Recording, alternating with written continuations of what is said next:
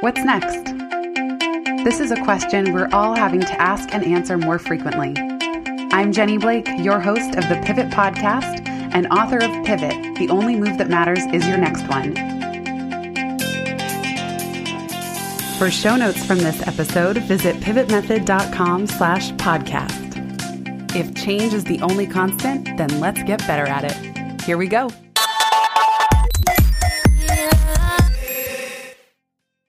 Hello, friends. It has been a long time since I brought you a solo podcast. Before we jump in, two things that I have to start today's show with. Thank you and welcome. Thank you so much to everybody who helped get Pivot off the ground this last month. It's been so exciting. The official launch date was September 6th, and I have been completely blown away by all of you who tweeted, shared on social media, bought the book, gave it a rating on Amazon or a review. Thank you all so much. I am beyond grateful. And for being here listening to this podcast. This started as a pilot 2 years ago, and I didn't know what the heck I was doing, and I still really don't. I just play it by ear 1 week at a time.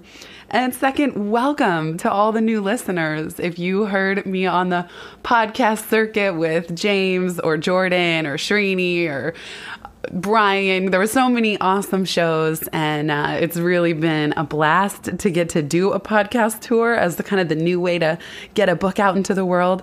And for any of you who want to go down the Pivot rabbit hole, you can listen to all the shows that I did at pivotmethod.com/podcast-tour. And in fact, maybe that's just a cool way, even if you don't listen to my episodes, because you will surely be sick of me by the end of that, a cool way to learn about awesome new podcasts. So thank you so much, all of you. And again, welcome to everybody who's new here, all of you new subscribers. I'm thrilled to have you. The reason I'm doing a solo show today is that it is time for a truth podcast. When I've been blogging and running my online websites for about 10 years. And although I love the practical, tactical tips, I also really strive to share truth posts, and in this case, a truth podcast. And that is kind of halting the desire to be helpful in a certain practical way to share what's really going on. It's always been my commitment to share what goes on behind the scenes in my life, in my business, in my mind, in my heart. And that's what today is about. And today's topic is the post-launch pivot point. This really wild thing that happens after you launch something, after you make your pivot. I remember when I was working on the book, a friend said to me, she had just pivoted. She said, "Now what? Can you address what to do once you have successfully pivoted?" And what's interesting is that some pivots are more of a continuous flow, and then others are a little sharper. So for me, launching this book after 3 years of it really intensely thinking about it and working on it has naturally brought in this post-launch pivot point, which is not to say that, oh, I'm going to change my business, I'm going to do some kind of 180, but it's that here I am once again, not exactly sure what's next. And that's, as many of you who've read the book know, the question, what's next, when someone asked me as my first book was coming out, they asked that and I got really flabbergasted and sort of flustered. And I didn't know what to say. And that question bugged me a little bit. It wasn't the person's fault, but because I felt like, oh man, I just put 3 years into this project and I'm already expected to know what's next. And here we are again. This time, thanks to writing Pivot and researching it, I don't feel anxious about that question, but more curious.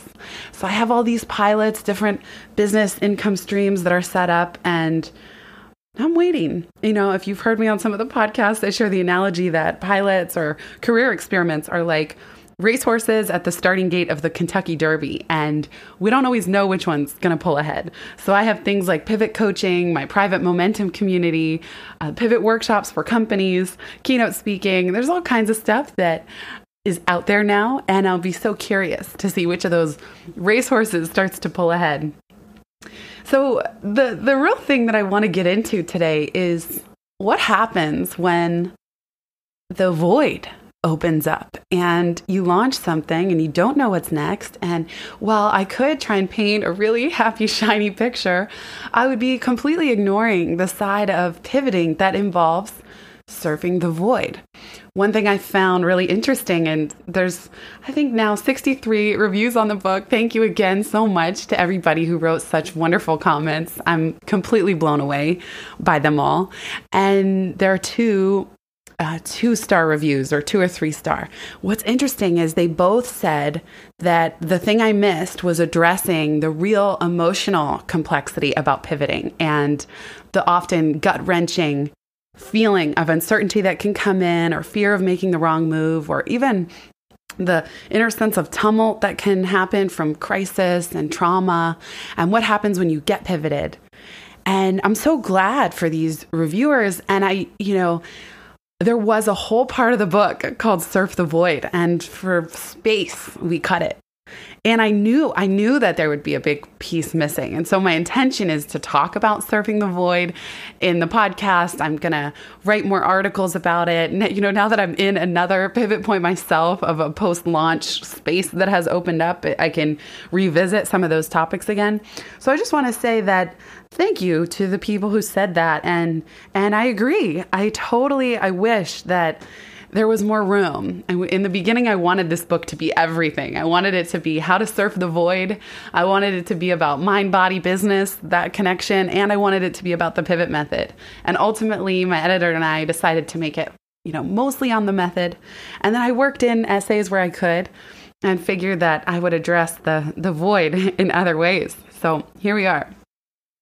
My recent experience with this was launching is so exciting. I mean, nothing will take that away. This is one of the biggest accomplishments of my life. I'm just reading Die Empty by Todd Henry because he's going to be a future guest on the show. And I feel when something like this comes out, I'm so proud of it. And it's a die empty kind of feeling. I remember even saying to my editor, if I die while working on this, can you please make sure Pivot still comes out? That's how much I cared about this book. And I wasn't joking. I was really serious that this is one of those soul projects that feels like legacy work to me. Whether it's received that way or not, it's something that I've given my heart and soul to. And so the launch, I had 2 weeks where I did various launch events in New York, and on the West Coast, I did a couple Google events and a launch party in both cities. And I spoke at a really cool tech conference called responsive.org. And then I got home about a week ago, as of the day I'm recording this, and completely collapsed. And I don't mean physically, like, oh, one day I was at the doorway, like those of you who've heard my Vertigo podcast.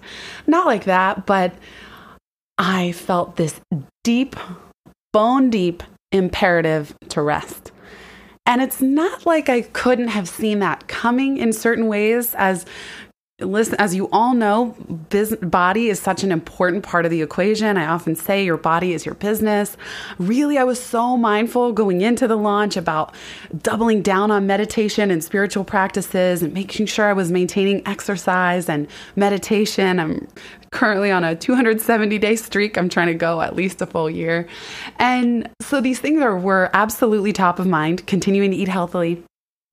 And yet still, when I came home and I finally had permission, with a capital P, to collapse, I did.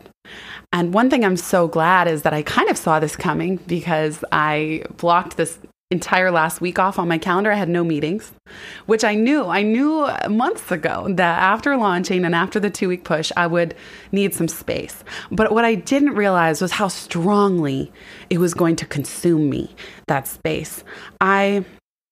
There was one morning that I meditated and I sat for 20 minutes. I have a certain special cushion on my couch that is where I sit. And as soon as the bell rang at the end, I just tipped over sideways, found the pillows on the other end of the couch, and went to sleep. Like, it was that big of an effort just to stay sitting up to meditate for 20 minutes and then tip asleep. That's how the week has gone. And so I had no choice. I mean, I just gave myself permission to do nothing, which is uncomfortable for me, and rest. And I joked in my emails later in the week, I said, apologies for the delay. The rest monster gobbled me up, and now I'm just getting back into the swing of things.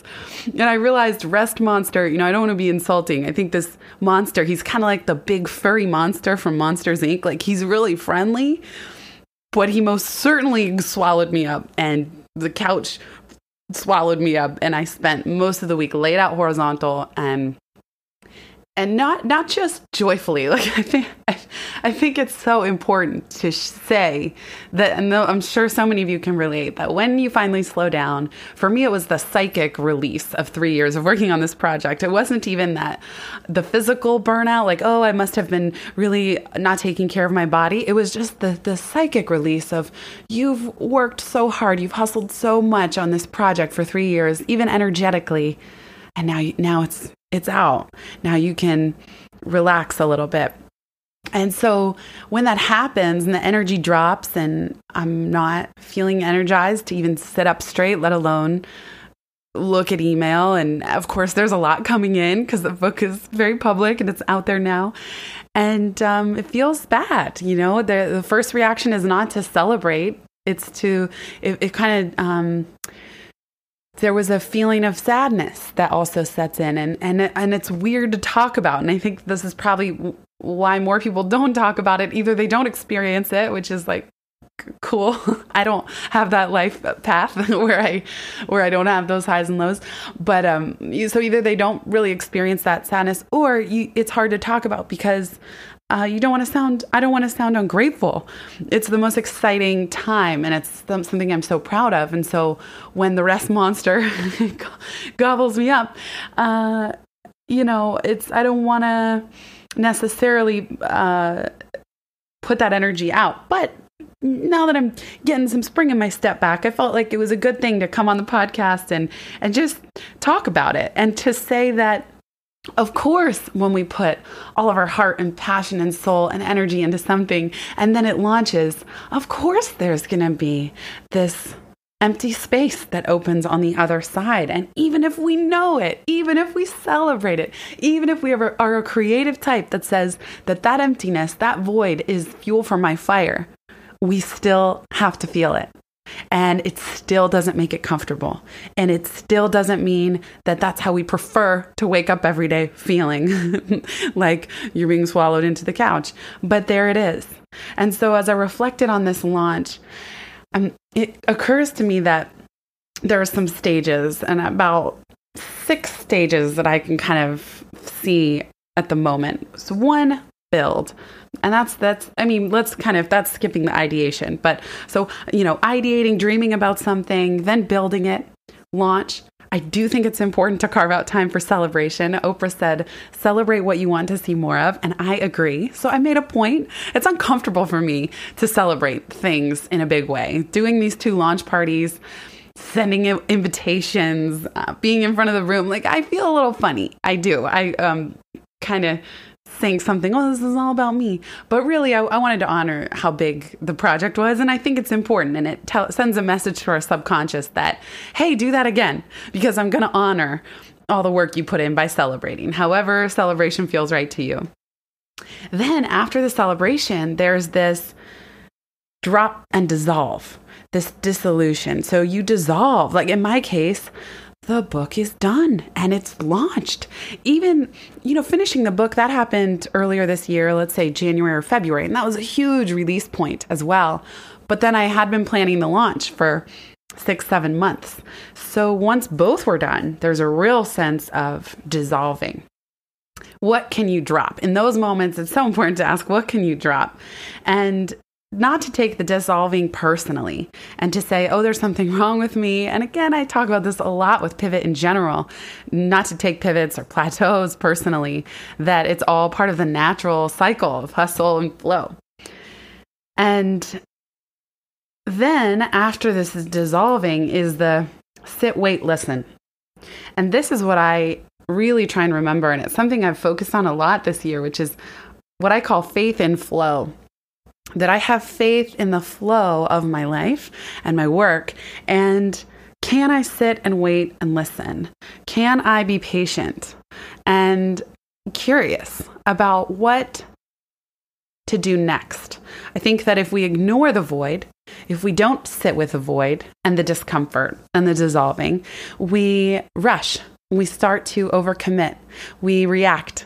It would be very, very easy for me to automatically say yes to everything, respond to everything. Like I said, it's heightened, which is wonderful. It means that it's working. The message is getting out. But I could spend the whole day reacting and not taking time to be patient and sit and listen. And if you've read the book, you know a big part of the book is listening. That in the scan section, it's not just about saying, what do I want? Me, but it's listening. What's out there? Who can I talk to? What do people need? What's next for me? What do I really feel called to do? And so after the sit, wait, listen, then there's emerging.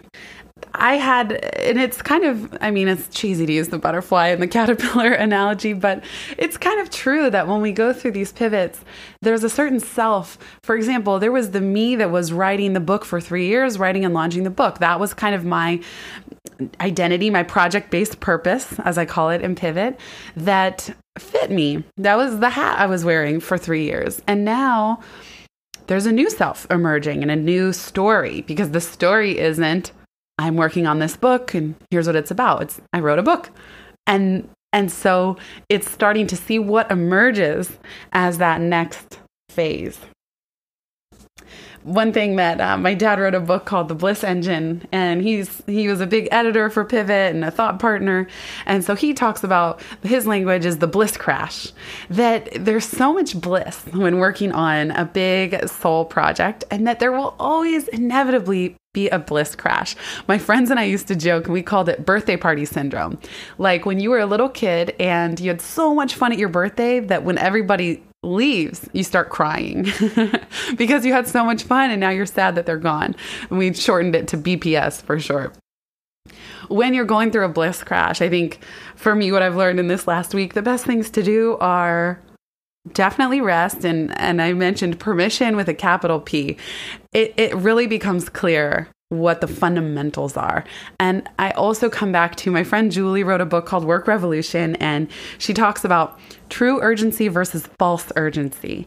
And I think in these moments, it's so critical to say what is truly urgent. For example, I was speaking at a conference yesterday. That's urgent. Got to respond to the emails, got to prepare, got to show up. False urgency is stuff that seems really important, but nobody would actually truly be impacted if it didn't get done. So, for example, I skipped a podcast last week when I was hanging out with the furry rest monster, and I skipped my newsletter. And of course, there was a side of me that said, oh no, you just launched. You probably have all these new listeners and readers and people waiting on you. What are you doing? You're shooting yourself in the foot. You just launched. Like, now's not the time to skip a week. And yet, on the other hand, I just couldn't even move off the couch. What was I going to do? And when I really stop and think about it, and maybe you those of you listening can tell me if I'm wrong, but one assumption that I've made is that you don't actually care or probably notice too much. Maybe you think, oh, I didn't notice a podcast this week, but my guess is that it didn't stop any of your lives to not get a podcast episode in the queue or a newsletter, and that we're also inundated by information and podcasts and emails and all of that, like I said, like it'd be a nice compliment if you noticed that it wasn't there, but I wouldn't even expect that. But then to actually be negatively impacted somehow, I doubt that. My sense is that, at least the way I feel about creators who I listen and subscribe to, is cool. Yeah, I appreciate when you're consistent, but also like, do you? And if you need a week off, I totally get it. One of the really weird things about signing up, raising your hand and say, I'm going to be a blogger, I'm going to be a podcaster, is there's no end date. And I remember feeling that way when I started my blog in 2007. I was a couple months in and I felt like, what's the deal here? Like, do I just blog twice a week until the end of time? It's really interesting to start a pursuit that has no clear end date. And so for that reason, although I strive to be consistent and put out the highest quality, I just needed a week off. And what's also I'll say about that is that I have episodes in the can, as they would say in the podcasting world. Like, I have recorded shows that I knew launching was going to be chaotic. So I recorded a bunch of interviews months prior to launching, I could have put any one of those out. And I launched Shane Snow because I really enjoyed that interview. I thought it was really relevant to Pivot. So I wanted that one to come out. And then I skipped a week because rather than just send out an episode from the can, it felt really important to me to come on and give you the truth podcast, what's really going on. And it didn't feel right to just try and gloss over it and just put out some like a regular interview. Even if you would have liked it, it didn't feel appropriate to me. I have a value around integrity and authenticity. And so I would rather miss a week than put something out just for the sake of it. So that kind of caps the true versus false urgency conversation. And I think it's really good for us all to look at what's truly urgent and how can you tackle that, especially when you have low energy. Then I also find it helpful to double down on your happiness formula. This is a concept I talk about in the book. For me, that includes spiritual practices. It might mean going to more restorative yoga classes, but still working out, seeing friends, going for walk and talks, meditating in the morning, having tea, reading. Even when I had a lot to do, someone asked me this on a podcast interview earlier this week. There were a few tiny things that I did say yes to. And I talked honestly about the couch swallowing me situation. And I said, even though I had that podcast that I had to get ready for, I still did a 2-hour morning wind-up ritual because that's how I stay sane. I think he was asking me about my routines and physical practices and is it hard while running a business. And to me, I just said they're non-negotiable. In some ways, I don't even have to try to make room for them because I know that I don't function well without them. And so I think sometimes people ask me about habits and how do you stick to habits? Well, I think when they involve willpower, as any new habit will in the beginning, but if the only reason you're doing it, you have to make yourself do it, there's probably not enough intrinsic motivation to keep you really with it. So part of the key is finding the joy and the deep knowledge that this is so critical to my well-being and to my happiness that you are intrinsically motivated to carve out time and space. Again, knowing that even getting back into the swing of habits that we love, like exercise, I think is one of these, or eating well. Once we've been off the wagon for a few days, it does take a little more energy to reinitiate. But knowing that, then ideally it's something self-sustaining. Another thing that's been really helpful is I often say to anybody who's going through a tough time, and this is not to diminish how challenging these times can be. There's a concept called spiritual bypassing, which is if we just try and gratitude the shit out of something, we don't actually feel it. So if we're only allowing ourselves to say, oh, this is such a blessing, it's a blessing, then we might try and bypass the pain and therefore the learning and the new insights. Because when we feel pain and agitation, I believe that barring, like if somebody we love is sick or they die, or something just absolutely enormous, we don't choose that. But I think other times in life when we're stressed or feeling agitated kind of by our own doing, there's a lesson there. And so become the observer. I've talked on the show before about the Petri dish. You're the scientist in the lab and you're getting to look at this Petri dish of emotion and feeling and experience and confusion. What's in there? Another way I've talked about it is you are patient zero. If you're a creator in any way, then you are patient zero right now. If you're a coach, if you're a business person, what can you learn from this experience as patient zero that then you figure out and can share with others? So ask, and then this comes from Tosha Silver's outrageous openness. You don't have to have all the answers. Ask to be shown the next step. Her work is all about surrendering to the divine, and however you define that, that could be your inner wisdom, the divine within you. But that it's to surrender and say, show me the way. I don't have all the answers. I throw my hands up. Whatever I've been trying to do on my own isn't working, if that's the case for you. And you say, show me the next step.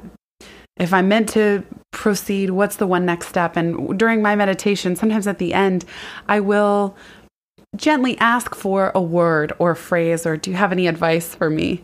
And I often hear a response of some kind. Again, even if it's my own intuition, I believe in a kind of super consciousness that we're all connected through an energy internet that we can tap into and get wisdom from. And so those are really helpful. And ultimately, the question is, can you sit at the edge of this uncertainty and its ensuing discomfort and not try to fix it? Can you sit at the edge of uncertainty and its ensuing discomfort and not try to fix it? This is something that does not come naturally to me. You guys know I'm a fixer. I love organizing things and creating order out of chaos and creating templates for things and trying to reduce chaos and complexity. At the same time, though, sometimes we just have to sit with it until we have a clear way forward. And that's the work in the post-pivot, the post-launch pivot point, is to sit with it and to recognize that even if it doesn't feel as adrenaline high, positive charging forward as it does when we're in hustle mode, that this part of faith and flow is just as important. A couple things to wrap up. I just wanted to say that on October 10th, 10/10, handy day to remember, we are doing a pivot sprint. So this is something that should be a lot of fun if those of you just want a 5-day kickstart to get going with something on your mind. Pivot does not have to be huge career moves. It can be just mapping your next move within your business, within your role, within a side hustle. We're going to do a 5-day sprint. So join us for that. You can learn more at pivotmethod.com/sprint. And it's 5 days. You'll get a prompt every day, and it should be a lot of fun. And then Momentum, we are heading into Q4, and that's my private community. I've made a bunch of changes so that we simplify things, and it's going to be, we now have a private Facebook group, and you'll have access to every course I've ever created. I am also going to be doing a twice monthly Q&A calls where you can ask me anything at all, and I will answer and record those in case you can't make it, and a workshop every quarter. And so my goal with Momentum is, the reason I started that community is I feel like, because it relates to this conversation, which is that when we become better at pivoting, it's more of a flow. It's a continuous flow, and the pivot points become less sharp and jarring. And instead, we flow with all of the experimentation and changes. And because we are constantly experimenting and getting feedback and listening and doing it over again and doubling down on our strengths and what's working, we are in a constant process. And so I created Momentum as a way for myself included to lean into a group of like-minded peers and get feedback and support and cheer each other on and share resources. And that's what it is. It's really been so much fun. It's a very collaborative community. We put out a call for Brilliant Sparters every Wednesday to ask for what you need help with. We set quarterly goals. We share feedback and resources. And I would love to have you join us to close out this year in a really powerful way. So if you want to learn more, that's at pivotmethod.com/momentum.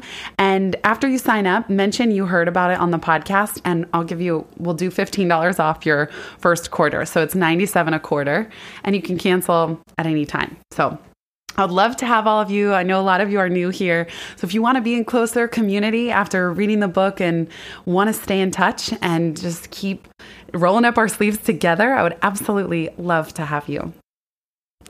So that's the sprint. Please join us. It should be a lot of fun and momentum.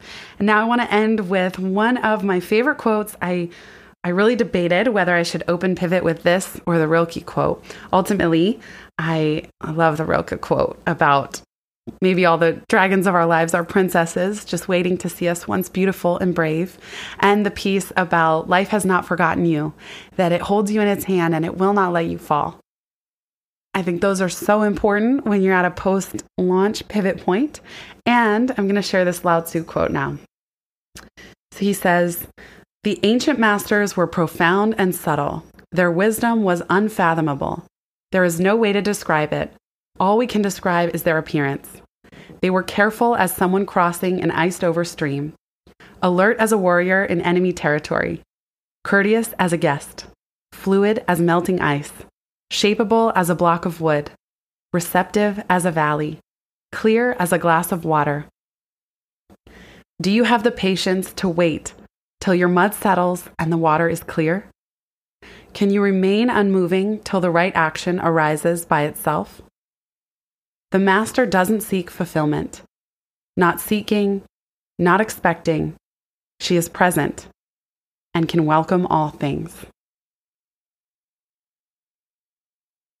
I have to read my favorite part again, which is, do you have the patience to wait till your mud settles and the water is clear? So for any of you listening who are at your own void moment, trust, faith and flow. Have faith that if you are patient, the mud will settle, the water will be clear, and you will be shown the next steps. Thank you all so much for listening and for being here. If you have read the book and could leave a review on Amazon, I would be so incredibly grateful. And if you have thoughts on this episode, give me a shout on Twitter at Jenny_Blake. Wishing you the best with your next moves, and I'm honored to be walking our pivot paths together. Thank you again for being here.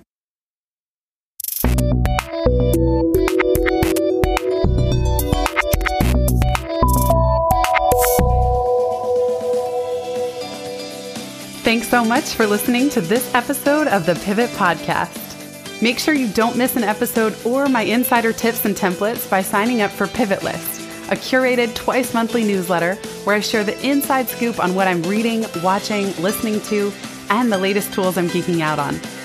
Sign up at pivotmethod.com/pivotlist. Get show notes from this episode at pivotmethod.com/podcast and connect with me on Twitter at Jenny_Blake. Remember, build first, then your courage will follow. Hasn't it always?